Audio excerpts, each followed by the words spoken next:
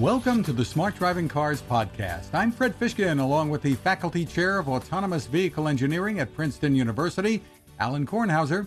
Hi, Alan. Good morning, Fred. Good morning. It's a hot one.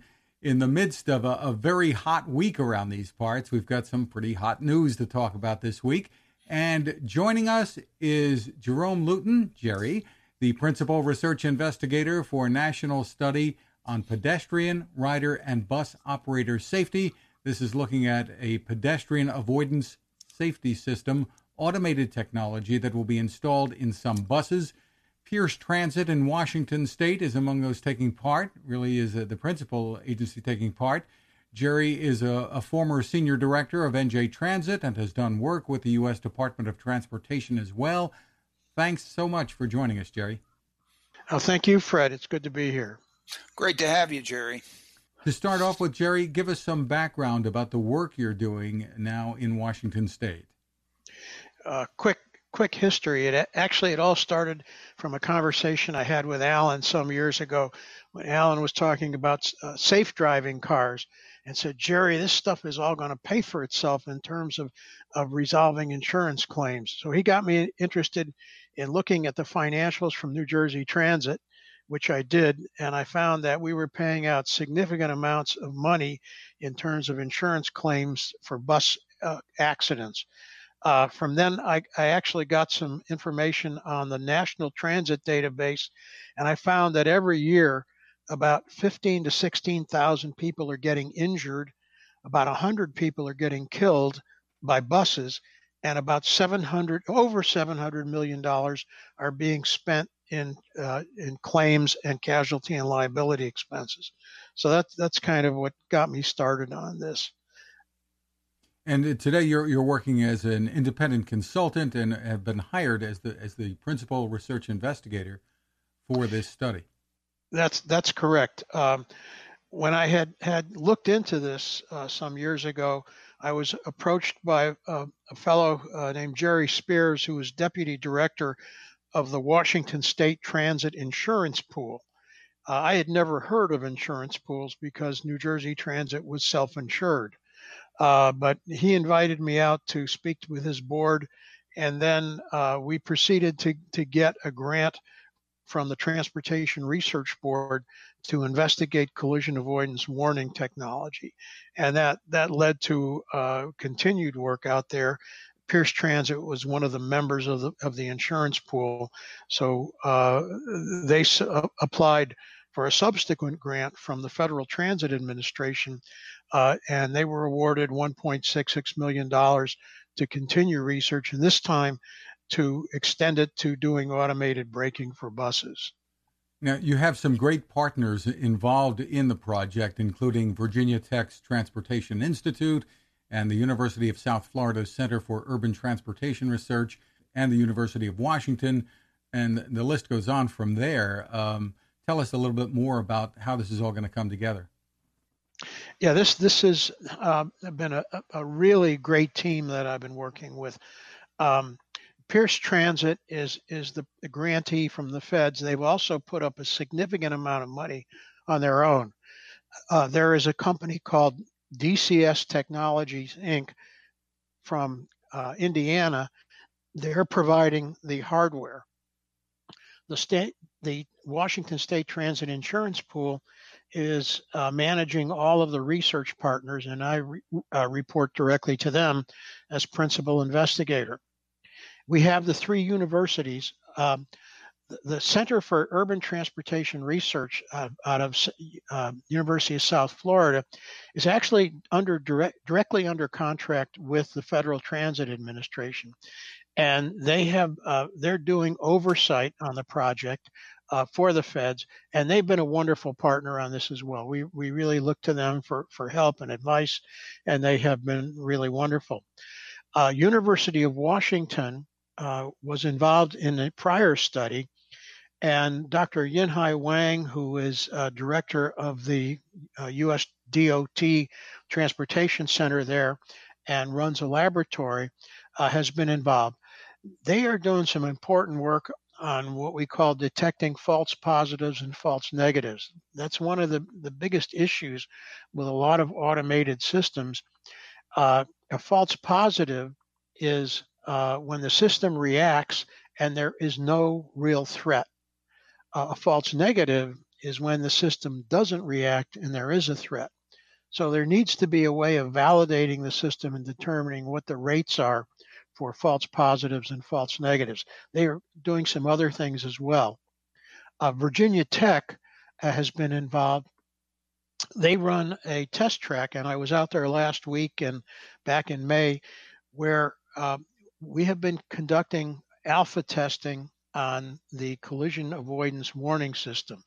Originally, we were going to pair the automated braking system with a vendor supplied collision avoidance warning system. However, that didn't happen because there were some contractual issues. So the company that's doing the braking, DCS, is developing their own LiDAR-based detection system. Virginia Tech has its Smart Road test facility. Pierce Transit actually shipped one of their buses across country from Tacoma, Washington, to Blacksburg, Virginia, and the bus is still out there, and they're using it on the test track with movable, programmable pedestrian dummies and inflatable cars, so that we can actually run tests of different scenarios. They ran 143 different test scenarios with buses, right turns, left turns, square turns, having the mannequin propelled across an intersection using a belt with different speeds. Virginia Tech is also going to be doing other things for us, including surveying the drivers to determine the degree to which they can trust the system. They're also doing something that hasn't been done, to the best of my knowledge, since 1935, and that's test the impacts of emergency braking on standing passengers. A lot of automakers now have automated collision avoidance and braking systems on their cars, but there's a big difference when you get to a bus. A bus, first of all, has an air brake system rather than standard hydraulic brakes, and secondly, all of the passengers are unrestrained, number one, and may be standing. So it's really important that we understand what are the allowable braking rates that we can use, so that passengers don't get injured in trying to avoid a crash. Really interesting points. Alan, you want to jump Yeah, in? that's a really major point that the study is doing, is dealing with standees. And standees are substantially different domain than what the normal car collision avoidance systems deal with. Many of those systems basically wait till that last second and then slam on the brakes, and all hell breaks loose inside the vehicle. But you can also tighten seat belts and close windows and so on in that last 1.6 seconds that you have before a crash. You don't have that opportunity in a bus. And so you have to be much more vigilant. You have to be able to anticipate better, and you have to be able to deal with the situation earlier in the collision process to both avoid the collision and avoid hurting standees in the bus. Now, there's not a driverless component to this, I don't think, Jerry, but I assume it's everything that you're going to learn that would be applicable when we get to that point anyway. Well, I agree. Yeah, I think it's going to be a long time before we see a fully driverless bus. I think the workload that a bus driver does is only about 30% for the driving task. There's a lot of other things that they're responsible for in terms of dealing with passengers and the fare collection system. But you're absolutely right. And in fact, I recently read that one of the low-speed shuttles was had what appeared to have been, or may have been, a false positive, and abruptly stopped, and a couple of passengers who were not restrained did fall off of seats. So this is something that clearly needs work It needs to be applied there too with the low-speed shuttles or with any of these vehicles where the passenger isn't restrained with a seatbelt. So this is all very important work that addresses the near-term issues of trying to provide and additional safety with respect to all this automation. And in a big bus, when you have a lot of passengers, as Jerry said, the driver does more than just drive. The driver is an ambassador for the company and is providing assistance to the passengers. And as long as you have many passengers in the vehicle, you can afford to have a driver. The issue is if one wants to extend the service to places in which there is low demand, where you're not going to have a lot of people in a bus, then that's where you can really want to apply and make happen the driverless technology. Some things are fairly obvious, but can you put in simple terms for us, Jerry, what the goals are and I guess what the timetable might be? Yes, the project is roughly 4 years long. The stage, it's divided into several phases. We had a fairly extensive period of time for getting everybody under contract and resolving some contracting issues. When you're dealing with public transit agencies and public boards, it takes a long time to get things through. We then had the alpha testing phase out at Virginia Tech. That's winding up now. We're now into a third phase, which is called in-service engineering and testing, and the vendor is equipping three more buses. There already is one bus at Virginia Tech that's equipped with the sensor and automated braking package. They just finished installing it on three more buses. These four buses are going to be run in normal service with the package turned off, but collecting data, and periodically they will do some software modifications. So that's expected to go for about another 6 months. Once everybody is satisfied that the systems are working and durable, and the Pierce Transit folks will then allow 26 more buses to be equipped with the systems. At that point, we'll have 30 buses. Those buses will then enter a period what we call stealth mode. And in stealth mode, the systems the sensors are operational, and they are sending signals back to a logger. And so they will measure the frequency with which the systems are in a target range of a potential collision, and they will also carry the driver ID and the route ID. So we'll be collecting data on what it's like in riding these buses. When that stealth mode period is concluded, which will probably be about 6 months, we will then go into an active mode phase where the systems will be turned on, and they will have two different modes. They provide warnings to the driver, and if the driver doesn't react, they will initiate deceleration and braking.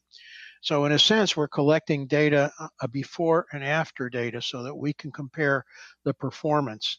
And all the while, we'll have 4 of those buses that will also be equipped with a video processor supplied by the University of Washington that will allow us to keep track of false positives and false negatives, so we can establish the rates for those.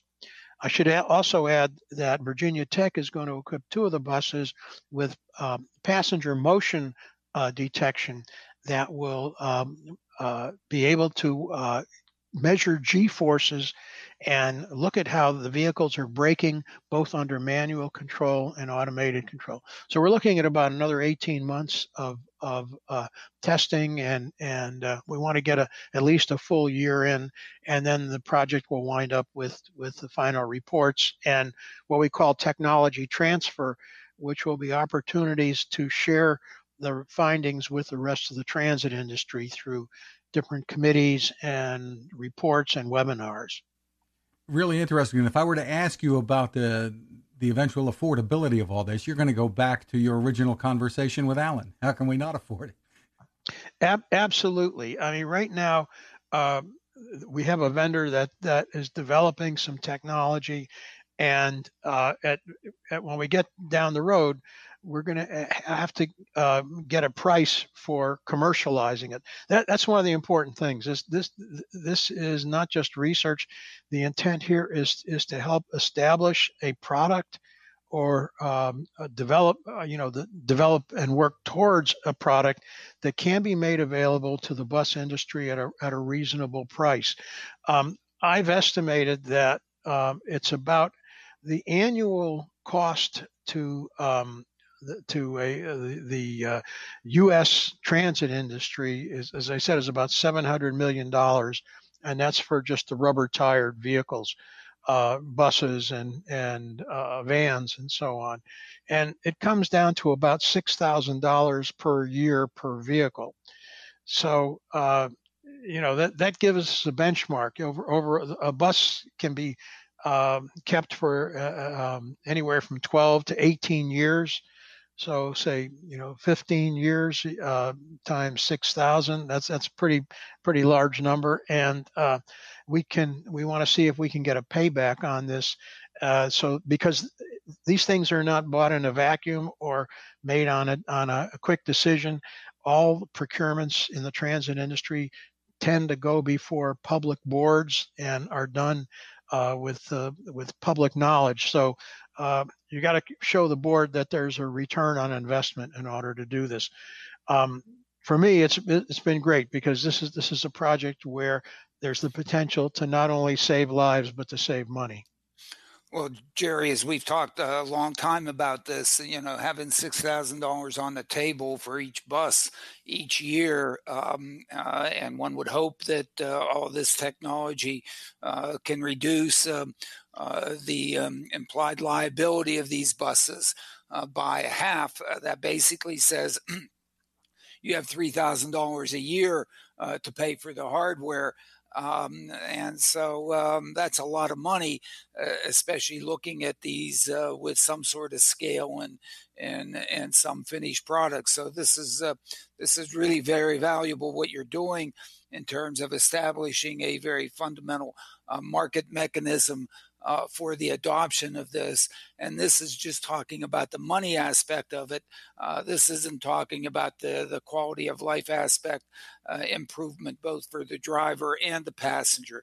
And that all comes for free on top of this. So, Jerry, it's nice to see all this progressing as it should, with a very well-designed process to fundamentally evaluate the value of all this so it can go forth and be adopted throughout the industry. Well, I agree. And thank you, Alan. It all started with a conversation that you and I had and stimulated by your thoughts on this about 5 years ago. So it may have been actually a little bit longer than 5 years ago, Jerry. Yeah. Yes, but it's taken this amount of time, and I think others are involved with this. Munich Re and the insurance industry is finally maybe seeing that this is value, and in fact, why not have this be the motivation for this improved technology? Not only does it make money and save money for everybody, but it also improves the quality of the service and the quality of the work environment for the drivers who have a very tough job. I think, as we both noted a couple years ago, there were at least 2 bus drivers in New York City that were arrested because they had a collision with a pedestrian. My goodness. Putting people in a job where if they just behave just like a normal human, bad things happen and you get arrested. I mean, that's not a very good work environment. So besides all the safety and the money, it really does make the job of driving a bus much more attractive and reasonable. And how do you put a price tag on the value of far less accident victims? Absolutely. So this has nothing but good associated with it. Well, moving on to some of the news, Alan. First up in the latest Smart Driving Car newsletter is Tesla's vehicle safety report, which says the Model S, X, and 3 have achieved the lowest probability of injury of any vehicle ever tested by the U.S. government's new car assessment program. You've taken a look here at some of the details. Well, I mean, they put out their numbers, and the numbers as they put them out are really impressive. The only challenge is, are they somehow cooking the books? And given Elon Musk and Tesla's past history in terms of proclamations, everybody tends to discount these numbers because of their past behavior. But boy, they're impressive. And it'd be nice, and as I've proposed several times, and I'll propose again, what Tesla really needs is to have an independent evaluation of their data associated with the accident and safety aspects of autopilot. While used and not used in their vehicles. The great thing is they have the data. No other car company has the data that they have. So, in fact, they have data to support whatever performance measures these systems have been dealing. What they lack in their proclamations is they lack trust. Very few people trust them. I don't know. Maybe I shouldn't say very few, but trust is not the solid ground of and foundation of Tesla. And it's a shame here because, in fact, maybe these systems are really this good. And if they are, the numbers that are provided there, that in fact there's one accident, I assume that's a crash, for every 3.27 million miles driven under autopilot is really impressive. And even with autopilot turned off, but with the other active safety features that are on Teslas, that number is 2.19 million miles driven, apparently, as is claimed by Tesla. It would be really good if there was a good housekeeping seal of approval on these numbers, an independent evaluation of these numbers that could actually have people actually believe in them, as opposed to having people like me saying, well, I'm not sure. But these are very impressive numbers. So congratulations, to Tesla on this. And Musk, in the meantime, has announced a $1,000 price increase for the Tesla full self-driving upgrade. It's going to go from $6,000 to $7,000. Yes, I guess as I write, it must mean that the system is good, that it's selling. If it wasn't selling, maybe they'd be discounting it. But the price on autopilot has been moving up and down, and apparently the increased price is for this summon feature, or that Tesla will be releasing, and they better be really careful with that. If somebody wants to summon their Tesla driverlessly to come to them like a puppy dog, you throw a bone out, go get the bone and come back. Hopefully people do that just on their own private property. They don't do it on Cleveland Lane out here in front of my house or on public streets.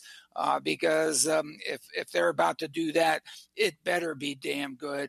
And I hope that Tesla doesn't go out and even try that stuff, because of course they've benefited by the fact that the regulators have pretty much left Tesla alone to do their implementation of autopilot so far. They put this summon feature out on public roads. the regulators are going to come down on them in full force. Hopefully, Elon isn't that stupid to do that. All right, because some owners, as we've seen in the past, are perfectly willing to push the boundaries of what they should or should not be Well, doing. and try to be cute, and that it doesn't take many. Most people are deathly afraid of all these things, and appropriately behave with them, and so on.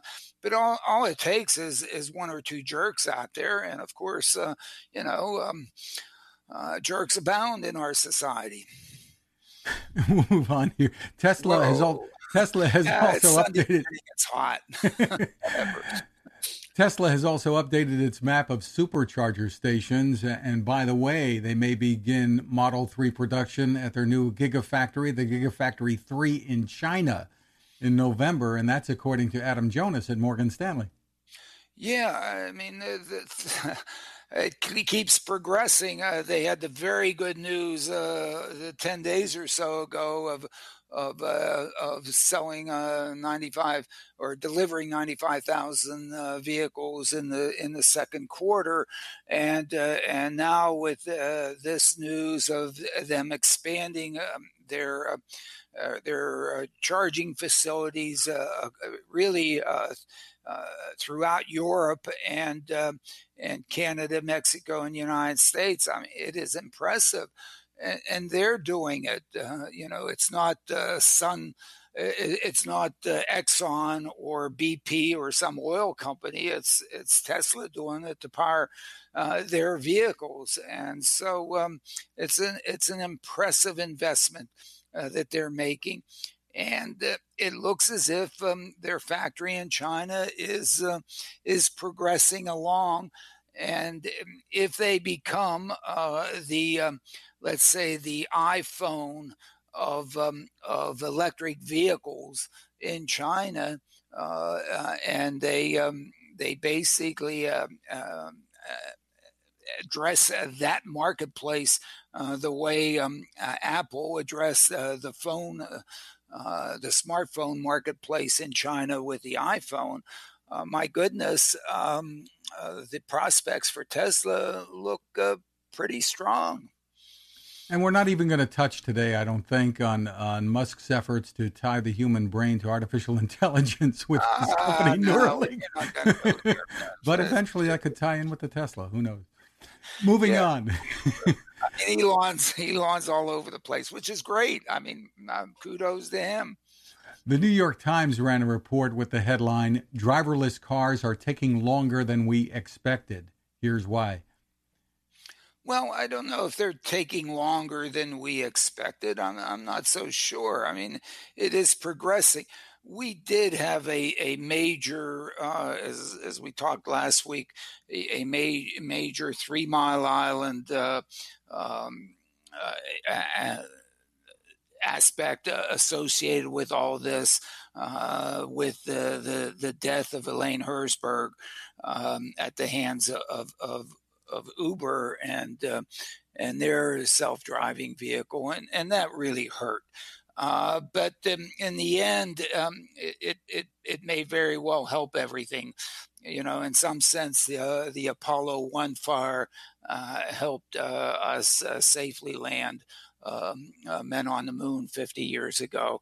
Had we not had the Apollo 1 fire, we might have had some other even more drastic catastrophic events before landing Neil Armstrong on the moon and Buzz Aldrin. So one has to take some of these hiccups along the way in stride. I think it's made everybody go back and really make sure that these systems work. In fact, at this point, since we're still at the very beginning of this technology, we don't need to be driverless. We can afford to have attendants on board. We can afford to make sure that the systems work. We can afford to make sure that the false positive and false negative alarm rates are really low before we pull the human out of the loop. But if this is going to be anything but just a one-time moon landing, if this is really going to be something that's more than, hey, we won some race and we showed that we could do it. Now let's move on to something else. If it's really going to deliver quality of life improvements and for many, and basically improve how people get around and improve our energy utilization and reduce the pollution associated with mobility and address congestion. In other words, really have these systems come to market. We have to be driverless. We have to get there. And that's the real value of all this. It's not just to show that we can do it. It's to both talk the talk and walk the walk. And that's an interesting point that you made in the newsletter, Alan, when you talked about the 50th anniversary of Apollo 11. Meaningful, I think, to you and all of us. But the fact that this is not, unlike Apollo, the Apollo program, this is not a race. Yeah, this is not a race. This is not just a demonstration. This is a fundamental belief that, in fact, we can fundamentally improve one of the difficulties that we have with mobility. The car has been a wonderful technology and for mobility and society and all sorts of things, and independence and freedom and all the things that it's provided. The unfortunate thing is that it hasn't done it for all, and it's ended up consuming a lot of energy and producing a lot of pollution and congestion. And now with automation, it seems as if we have the opportunity to take this marvelous mobility system and address some of its faults and do it very well. Jerry's there trying to do it with respect to bus transportation, where my goodness, there's the liability and of the crashes and the cost of that for an industry that is, as I like to say, totally bankrupt, can't afford to pay that. My goodness, let's not have those things.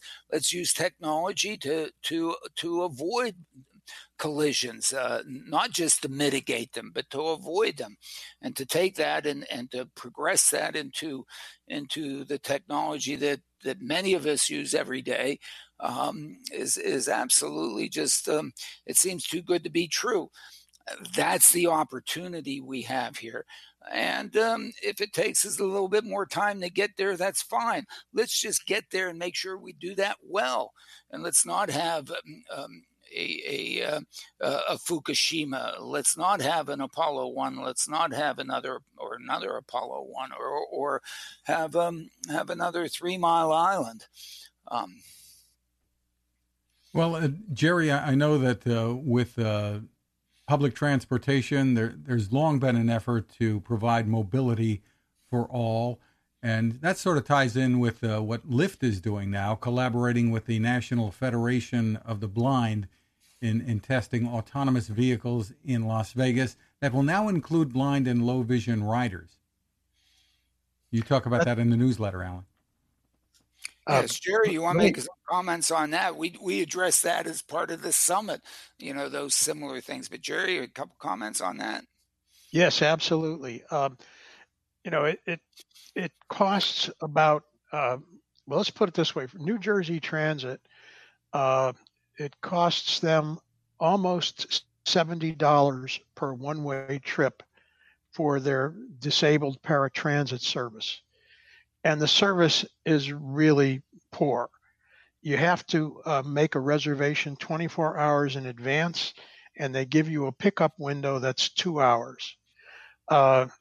Yes, they will send a vehicle to you that will lift you up, but they can't escort you to the door. The driver has to stay with the vehicle. So we're really falling short in the way we serve the disabled community, and we're paying an awful lot for it. I think the potential for automated vehicles and for what Alan is talking about is really going to be important in terms of providing mobility to those who are disabled and disadvantaged. And we're glad to see Lyft doing this. Aptiv is a partner of Lyft, and Lance Elliott, who was on the podcast with us not long ago in Forbes.com, has an interesting interview there with Aptiv's CEO. Yes. Alan, you share some thoughts in the newsletter. If you want to talk any more about that 50th anniversary of Apollo 11, we've talked about it some already, but you had some interesting recollections. Well, I mean, for me, it's sort of a big day because I had the pleasure with my wife at the time to be down there at Cape Canaveral and watch the launch and enjoyed watching the landing with my parents in Miami Beach at their place. So it was a big time for me. Hey, and all my degrees are in aerospace engineering. So at the time, we were going to Mars. Unfortunately, that was a race. We got to the moon and everybody was bored.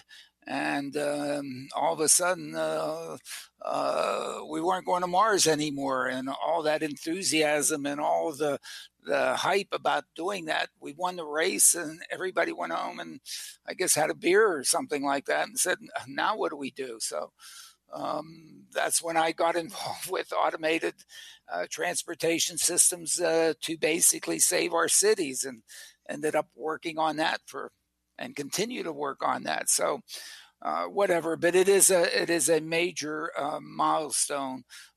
That, and of course Sputnik.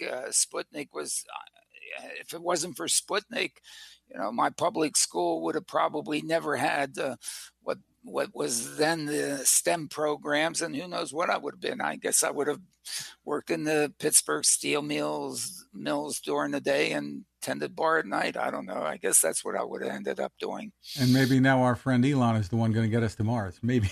Hey, I'm telling you, he has a great idea and way to do it. No, just use reusable rockets to bring up fuel and load up a Trans-Mars vehicle in low Earth orbit, and let's go. I'm all for it. And finally, from the section of the newsletter titled Half-Baked Stuff That Probably Doesn't Deserve Your Time, a story in the IEEE Spectrum with the headline, The Self-Driving Car is a Surveillance Tool. Whatever. I mean, your phone is a surveillance tool. That's the thing that you have with you all the time. That's the thing that is attached to your hip, and it's watching you. And in fact, coming back from Vermont yesterday, my wife and I were listening audiobooks, 1984. I recommend it highly, although it is really depressing. So, it's not your car, it's your phone. But anyway, whatever. And we do it very willingly, don't we? And we do it willingly, I guess. We really do it willingly. We do. And people watching me, they must be really bored. Okay. I'm telling you, the KGB agent that's associated with watching Kornhauser must be. Well, really tracking your location on a global map over the course of a year would make most people dizzy, I think. Whatever. Hey, but not some people that work for McKinsey. I mean, those guys and gals, I mean, they live in the first class section of airplanes. Well, that's going to do it for this edition. We want to thank Jerry Luton for taking the time to join us. Jerry, thank you so much. Thank you, Fred and Alan, for giving me the opportunity.